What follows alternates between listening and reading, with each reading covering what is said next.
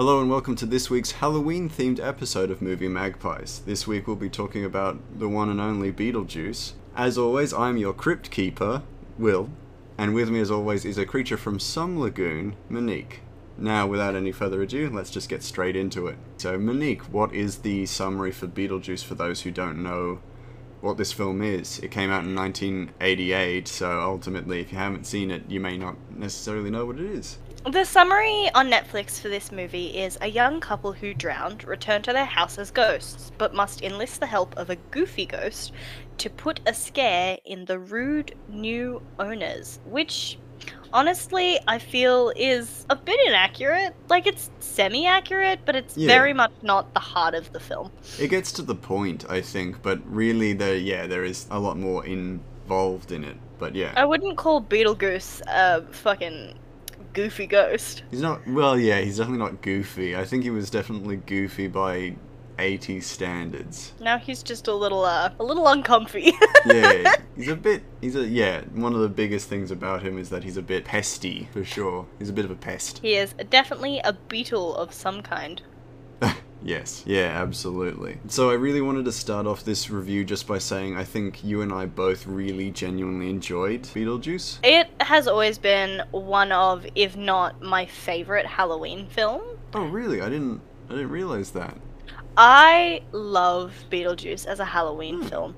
It's so zany. It's got a little bit of fright to it without being too much. So, like, when we used to watch it when I was a kid, I'm sorry, I feel like I'm being very loud. When I used to watch it as a kid, it was, like, incredibly fun, but it was also, like I said, there were a couple little jump scares in there that when you're a child were a lot spookier, especially when you were younger. Obviously, the CGI wasn't as old. I just really love it. Yeah, so it definitely had this nostalgic value for you then. It did, yeah. It's one of those ones that every October I watch it at least once. Ah, that's nice. Yeah, I like that. Yeah, all in all, this film really does hold up well and is still super enjoyable, and I think it's because, like, one of the main foundations of this film is that it doesn't take itself too seriously. It's mostly built around making the jokes and having fun, and as a result, this film still manages to be quite funny all the way throughout. I think the only, like, humor that I definitely noticed, and this is definitely a warning if you haven't watched it, there are some jokes about suicide that don't necessarily age very well. Yeah, there are a few uncomfortable off-color jokes in this that definitely wouldn't fly these days. Yes, there's suicide humor, and also just the entire scene where Beetlejuice is trying to marry Lydia marry a little uncomfy. Yeah, it is quite odd for sure. Definitely especially in a comedy, but, like, it still is very heavily overshadowed by the genuinely good humor in this film. And I think one of the things that I realized or recognized is that in this film it makes jokes about generalizable facts of life, that those being death, and the humor is built around the undeniable truth that we're all gonna die someday, and then people do die, and there is still humor to be drawn from it. Good examples of that are the really practical depictions of death, like basically a council worker who died by being, like, run over, and he's just this flat guy who's hung up on a dolly system? Yeah, on a dolly system, and he kind of, like, wheels from place to place, and it's quite funny to watch because there's just so much of this humor when nothing is taking itself too seriously, and sure, it's dark in parts, but it still has this dry humor that really works for it. Yeah, and even I think there's the caseworker, and she smokes, and I really like this part of the CGI where you can see the smoke coming out of her neck. Because that's how she died, and it's just, obviously this movie it's about death. A lot of the films include deaths and ways that you can die. If that makes you uncomfortable, it's probably not the best film to watch. But the way that they do it is very humorous. It never feels gory or uncomfortable, they really except make for light those of more badly aged jokes. Yeah, and I think the best depiction or best understanding that we get about how the presence of death in this film is made light of is just straight up early on from the film where our two protagonists die very early on, so spoilers, but not really, because it happens, 10 minutes in? It's in the summary. Yeah, it's literally in the summary, but they die in a way that's not macabre or sad in any way. It's funny, but also quick and not even shocking, but like very sudden. And it is very sudden. Yeah, and then we're just left to continue on with the rest of the film with them as ghosts, and it's not even confirmed for us that they're dead for about a scene or so after their car hits the water. We see them walking back home, completely drenched, and they get back home, and as they're sort of wandering around the house, they suddenly realize, they have no reflection. Their cousin, sister, I don't know what relationship she has to them. A family member is in her car, all dressed in black, like she's mourning. And they're like, what the hell is happening? What's going on? Why can't anybody see us? And it's, as we as the viewers have realized that they're dead pretty early on, because this is a Halloween film and it is in the summary.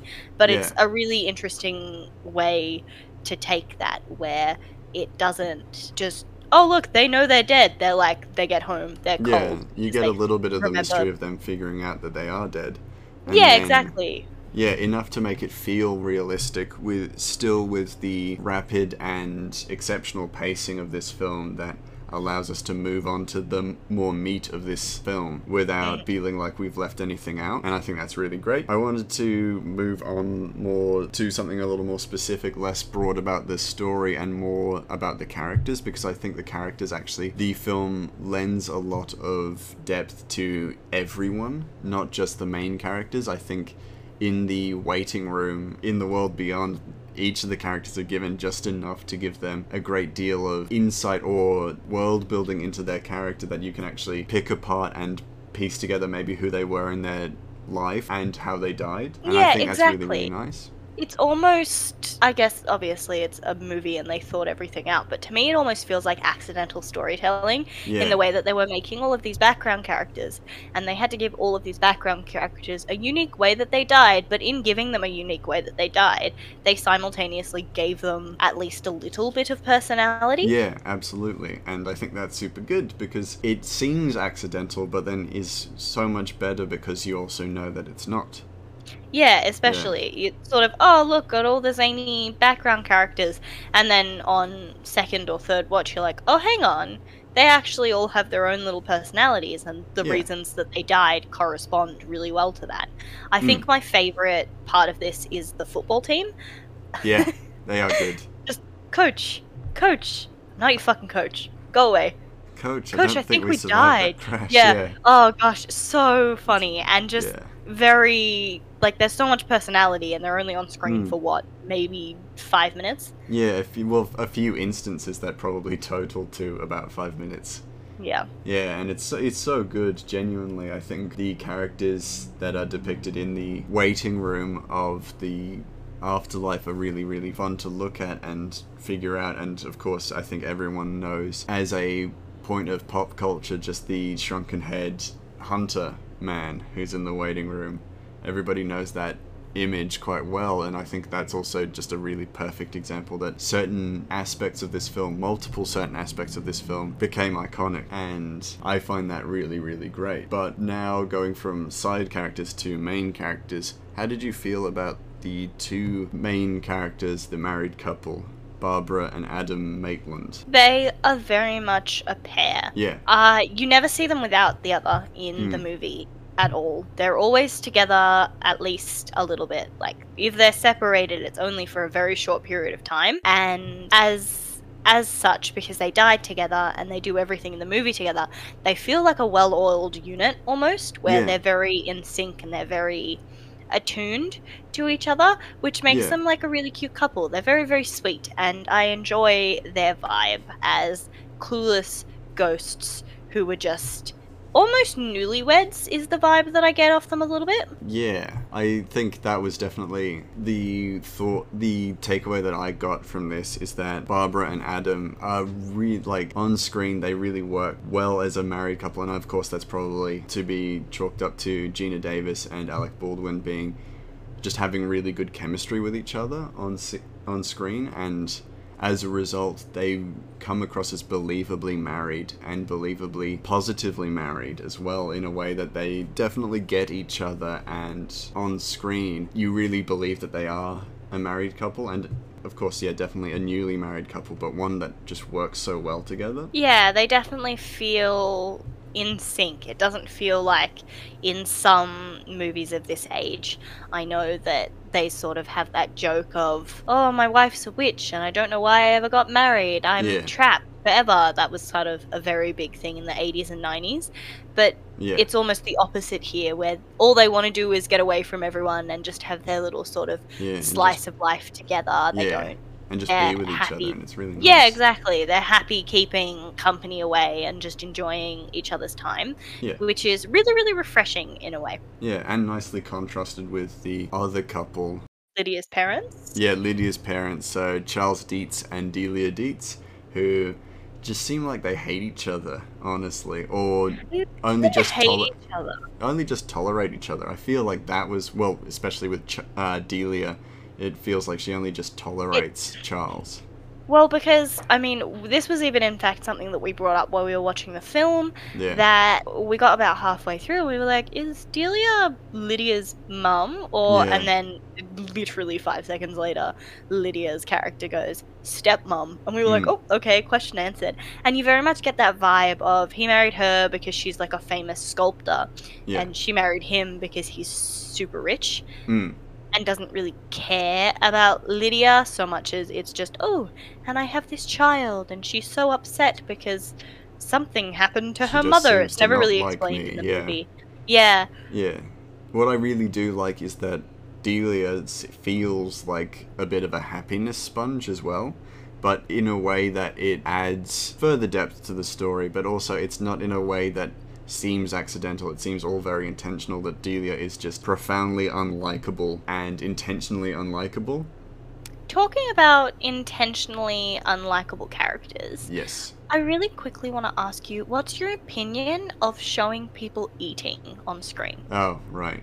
Because I brought this up with you while we watched it. I do not... And I thought it was very, very cute. I really don't like to see people eat on screen. That's a personal thing. If you in the audience feel the same way, feel free to let me know. Feel free to validate my hatred of seeing people eat on screen, but I also have a belief that it's really not a good idea to depict people eating on screen, because if you do, you're gonna isolate them as a villain for no other reason than because you saw them eat, and also because when on screen, people forget how to eat. When you start rolling, people forget how to eat, and they'll eat in a way that feels natural to them, but it'll come off as disgusting or unnatural, and it's super annoying for the audience, probably super annoying for the actor too. So if you have someone eating on screen, don't show it. I think that's super simple. Yeah, we were actually having a bit of a debate about this, because evidently the parents are supposed, well, Lydia's parents, I should say, are supposed to be unlikable to a certain extent, because they are, in fact, our main antagonists of the movie. Yeah. And they show primarily the father eating on screen. Yeah. And it's exactly when you're like, oh, I hate it. It makes people inherently, and I was like inherently dislike the character because eating always looks weird. And I immediately came back with, well, yeah, but what if that's intentional? Because these the antagonists, they're the antagonists. They're supposed to be rich and annoying, for lack of a better word. Here's the thing: the eating on screen thing is very much the Denethor kind of effect, and that's what I'm gonna term it as. And this is something I want to start doing. I'm just going to start coining terms, but this is the Denethor effect, in which... So Denethor, from Lord of the Rings, Faramir and Boromir's father, there is a scene in that film in which he eats on screen, and it's horrifically disgusting. And as a result, I have never been able to watch anyone eat on screen without thinking they're a villain. Even for just like a few seconds, and then back to, oh, they're the protagonist or whatever. But that's what I'm going to coin it as, the Denethor effect. If you see a character eating on screen, you immediately have a dislike to them. Huh. And yeah. Well, that's what I'm calling it. It's not an actual effect. No, I completely agree with you. I'm just... Yeah. I was a little bit lost for a second there, and then you said Lord of the Rings, and we were back on track, and then I was just contemplating. Yeah. Moving on from that, the eating on screen, because we got plenty of other things to talk about, I think Lydia is a really nice rounding out of the dynamic between the couple of Barbara and Adam, because between the living and the dead. Yeah, that too, but like she also fills out this need within Barbara and Adam's relationship where there is almost a mediator within them who can allow them to aim a little higher than what they already have and pursue a life beyond just living in their little space. And I find that really, really nice. And also Winona Ryder as Lydia, she's really good in this, and I find her character really, really likable as well. I didn't even recognize her as Winona Ryder until you pointed it out as well. I think that's a little bit to do with the costuming, but also just the general vibe of Lydia truly gives off dark and macabre gloomy teenager, you know, in such an endearing way. Like, I think we were talking last week about how I'm 16 and this is deep was like a very annoying thing, whereas in this film it very much leads to our inherent love of Lydia as a character, because like, be goth, be all dark and edgy, we got you, you know. It's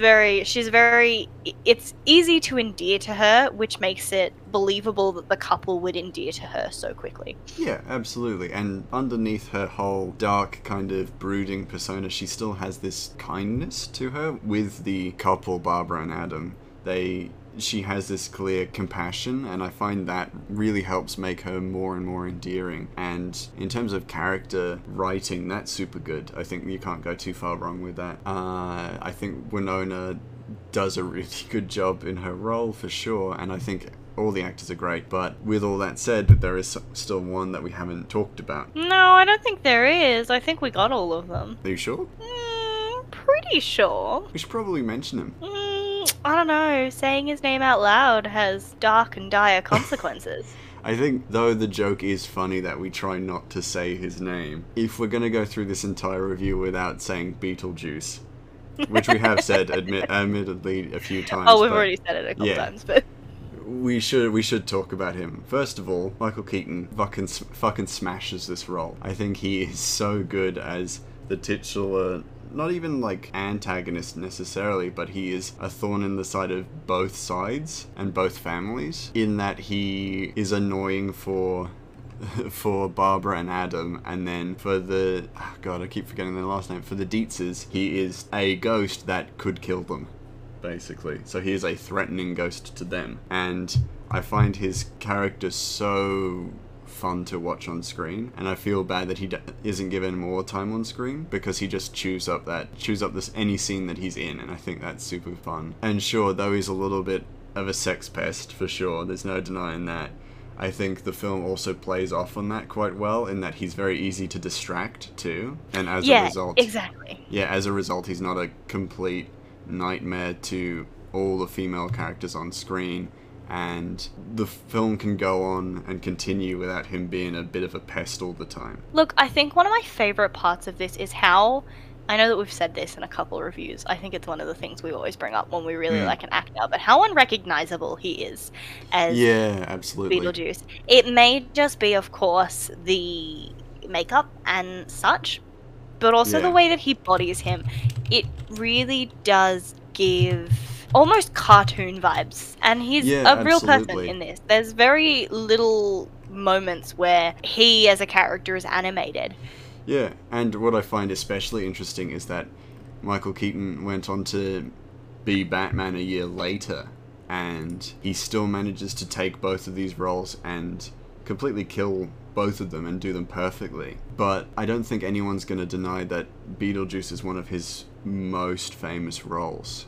And I think it's because it is so different and so unique, and generally so easy to like as well. Even though he's a bit creepy, he's still very funny, and then he also has this really great negative chemistry with Adam and Barbara in the scenes that they're in, where he's trying to make them like him, but then he's also angry with when they put him away and get him out of the way. And he's sort of half expecting them to release him, and so he's trying to play nice because they're his ticket out.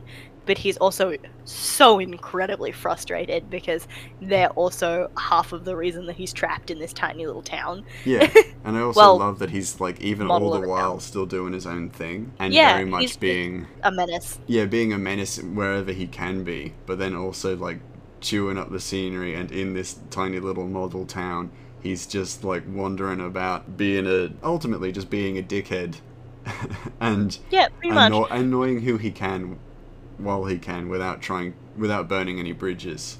If you've ever seen a drunk lad walking around after he's been out on the pubs all night and he thinks he's the suavest shit that you've ever seen, but in fact he is just incredibly annoying and incredibly drunk, that is the vibe. yeah, no, absolutely. But with the talk of the model town, I wanted to quickly give a bit of praise to the production design of this film as well, because the model town looks incredible, especially when they like drop down into it and it becomes almost a full-scale town, but it still looks very much fake. Yeah, exactly. It even would have had to be a set. Yeah, it was a set, yeah. Looks exactly like you would expect but it's model town to look. It looks so good. And it's something about the ratio of the houses that makes you think that the characters have been turned small rather than the houses been turned big. Yeah. That's just such good attention to detail in this film with absolutely. a lot of the sets. If we're going to praise the practical design of this film, we should mention at the very least that definitely the CGI hasn't aged well, and it wasn't going to. This film was made in the late 80s. Its CG is not going to be solid. But, yeah, exactly. But as a counter to that, the practical effects are impeccable. I think they're so good. With the animated practical effects, they're always stop motion animation, and as a result they still look slightly better than they would if they were just purely CG.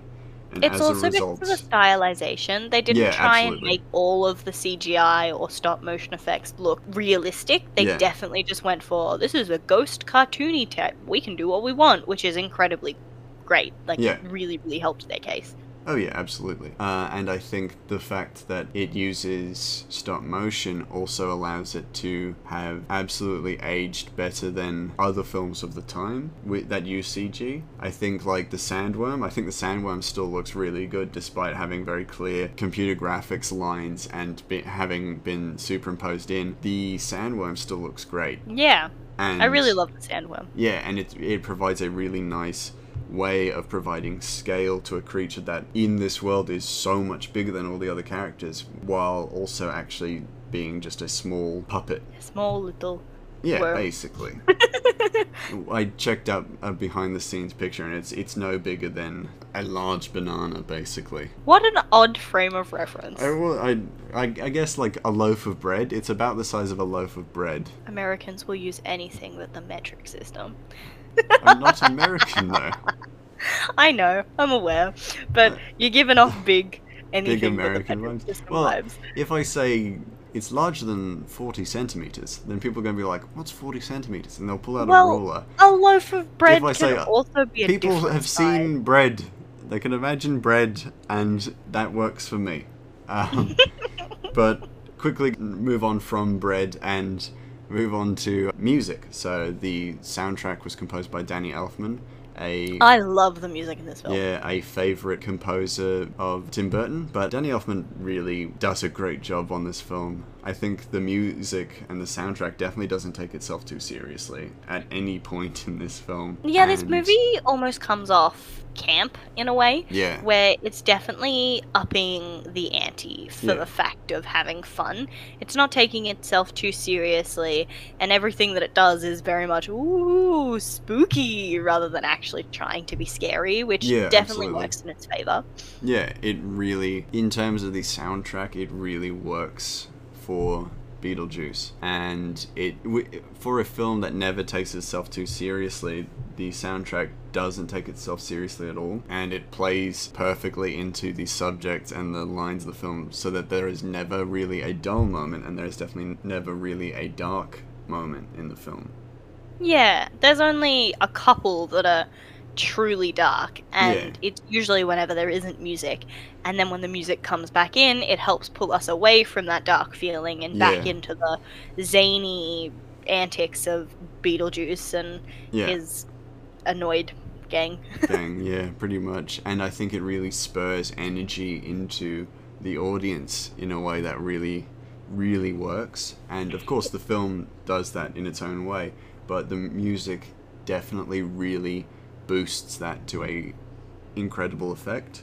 It's one of those films where if we had been of the age to go and see it in a cinema, it would have been those movies that you leave and you're like, I'm ready to fight God. Like, it's definitely got like a very energizing soundtrack. You come out of it, you're a little bit dancey, you're a little bit ready to just jive. And I love those types of movies. The best feeling is when you walk out of a movie and you're like, yeah, let's go, let's do something, I'm zazzed. Yeah, absolutely. I do kind of want to just momentarily bring up makeup and costume design as well, just as a quick little like closing out for everything that's really great about this film. Costume design is really, really fun. It's like really, really fun in a way that I don't think a lot of costume design is, in that Beetlejuice's outfits are just great, personally. I think they help with his character, and they really help allow his character to chew up scenery. And then other characters like Delia is never one to be modest about clothing, and as a result she always stands out like a sore thumb. And then in more subtle ways, such as like Lydia's clothing and costumes, and then Barbara's clothing, it all really kind of meshes really well to create a world that is supernatural, but then also still quite inviting for an audience to look at. Yeah, it's amazing. And dare I say that the striped suit, the large black and white stripes on a suit, have become iconic to the point where you see people just putting that down and immediately thinking Beetlejuice if you put the lime green color with it. Yeah, absolutely. Which is amazing. Yeah, it's a really interesting way to make something so iconic, and it wouldn't be iconic without the costume design. Exactly. Yeah, I just wanted to quickly touch on makeup because some of the prosthetic work is really just so cool, such as the ghost morphs. And the ghost face morphs, especially. Yeah, when they sort of pull out their face and get multiple eyes and things to make themselves look spookier. Yeah, and it holds up to this day, and additionally is also iconic as a visualization of what this film is, and I can't find a single fault in it. I think during this era, late 80s to early 90s, I think a lot of makeup and prosthetic work really hit its peak, and I don't think we do enough of that anymore, which is really disappointing because it's just such a cool way and such an interesting way of making something. It looks awesome and it's dang fun. Yeah, and it really makes it feel more real and more viscerally there. Exactly. And I mean, even when Beetlejuice nowadays is reviewed, it's met with mostly positive reviews. Yeah. You know, it's got an 85% on Rotten Tomatoes. Yeah, it's still quite well liked. And it usually gets like just above 7 out of 10. Like 7.5 out of 10 is like an average or something. It is it is a film that is really hard to criticize. It's a really good film. It's got all of the parts that you need to be fun and iconic and memorable, which really, isn't that what you want, is for your film to have come out in 1988 and it still be incredibly iconic years later? Yeah, absolutely. But with that said, we should probably start to wrap up. What do you think about... What are your final thoughts for this film? My final thoughts for this film is I do think that it's slightly fast-paced upon a review. I've always loved it. I've never had an issue with pacing until I was writing notes and I was like, wait, hang on, we're already at this scene? What's happening? Where am I? And I think that's just due to the nature that there are a bit of weird time dilation where they're gone for a scene, but it's been 3 months and it just makes it a little hard to follow along. Yeah, but absolutely. it still really, really holds up several years later, so for the pacing isn't that big of an issue. Yeah, for context, this film is 92 minutes long, and it's a very quick 92 minutes. Yeah, exactly. And yeah, I completely agree with you. So incredibly refreshing to watch a film that is like 90 minutes. But for this, so we'll give it a rating scale. I would usually ask you, what do you give it on a rating first, because that is ultimately far more polite, but this week I'm going to start in that for me, I gave it a 7 out of 10 Beetle. This film is a lot of fun, and despite some parts truly showing their age, like the CGI and the humour around suicide, The film continues to be one of Burton's best work. What did you give it? I gave it a 9 out of 10 geese. Classic, iconic, nostalgic. The CGI mostly holds up over time, and it's still fun despite some of the more off-color jokes. Do you want me to say that again and actually say goose? No, you're good. No, you're definitely free to say geese. Look, it's the plural of goose. I'm gonna start saying gooses. But with all that said, that was our review for this week. Our review of Beetlejuice. I almost said Beetlegeese. Heck yeah, you did. We definitely recommend that you watch this film if you want to watch it and then move on to our in-depth discussion where we will be talking more generally about a lot of the points and looking more in depth at a greater deal of things that we liked and maybe didn't like. Then definitely go check it out. This week's Pointless Research, I'm actually talking about a single reference that started something far, far greater within this film. So be sure to check it out. But I'm super excited for your Pointless Research. But if you want to get in contact with us on Twitter, I am at Greymouse Inc. and Monique is at Nexitai. On Instagram, I am at Will_Mortlock and Monique is also at Nexitai. Make sure to follow us on Instagram and Twitter respectively. I know that I am more active on Twitter. I like to give hint refreshes, and we're going to start doing polls soon.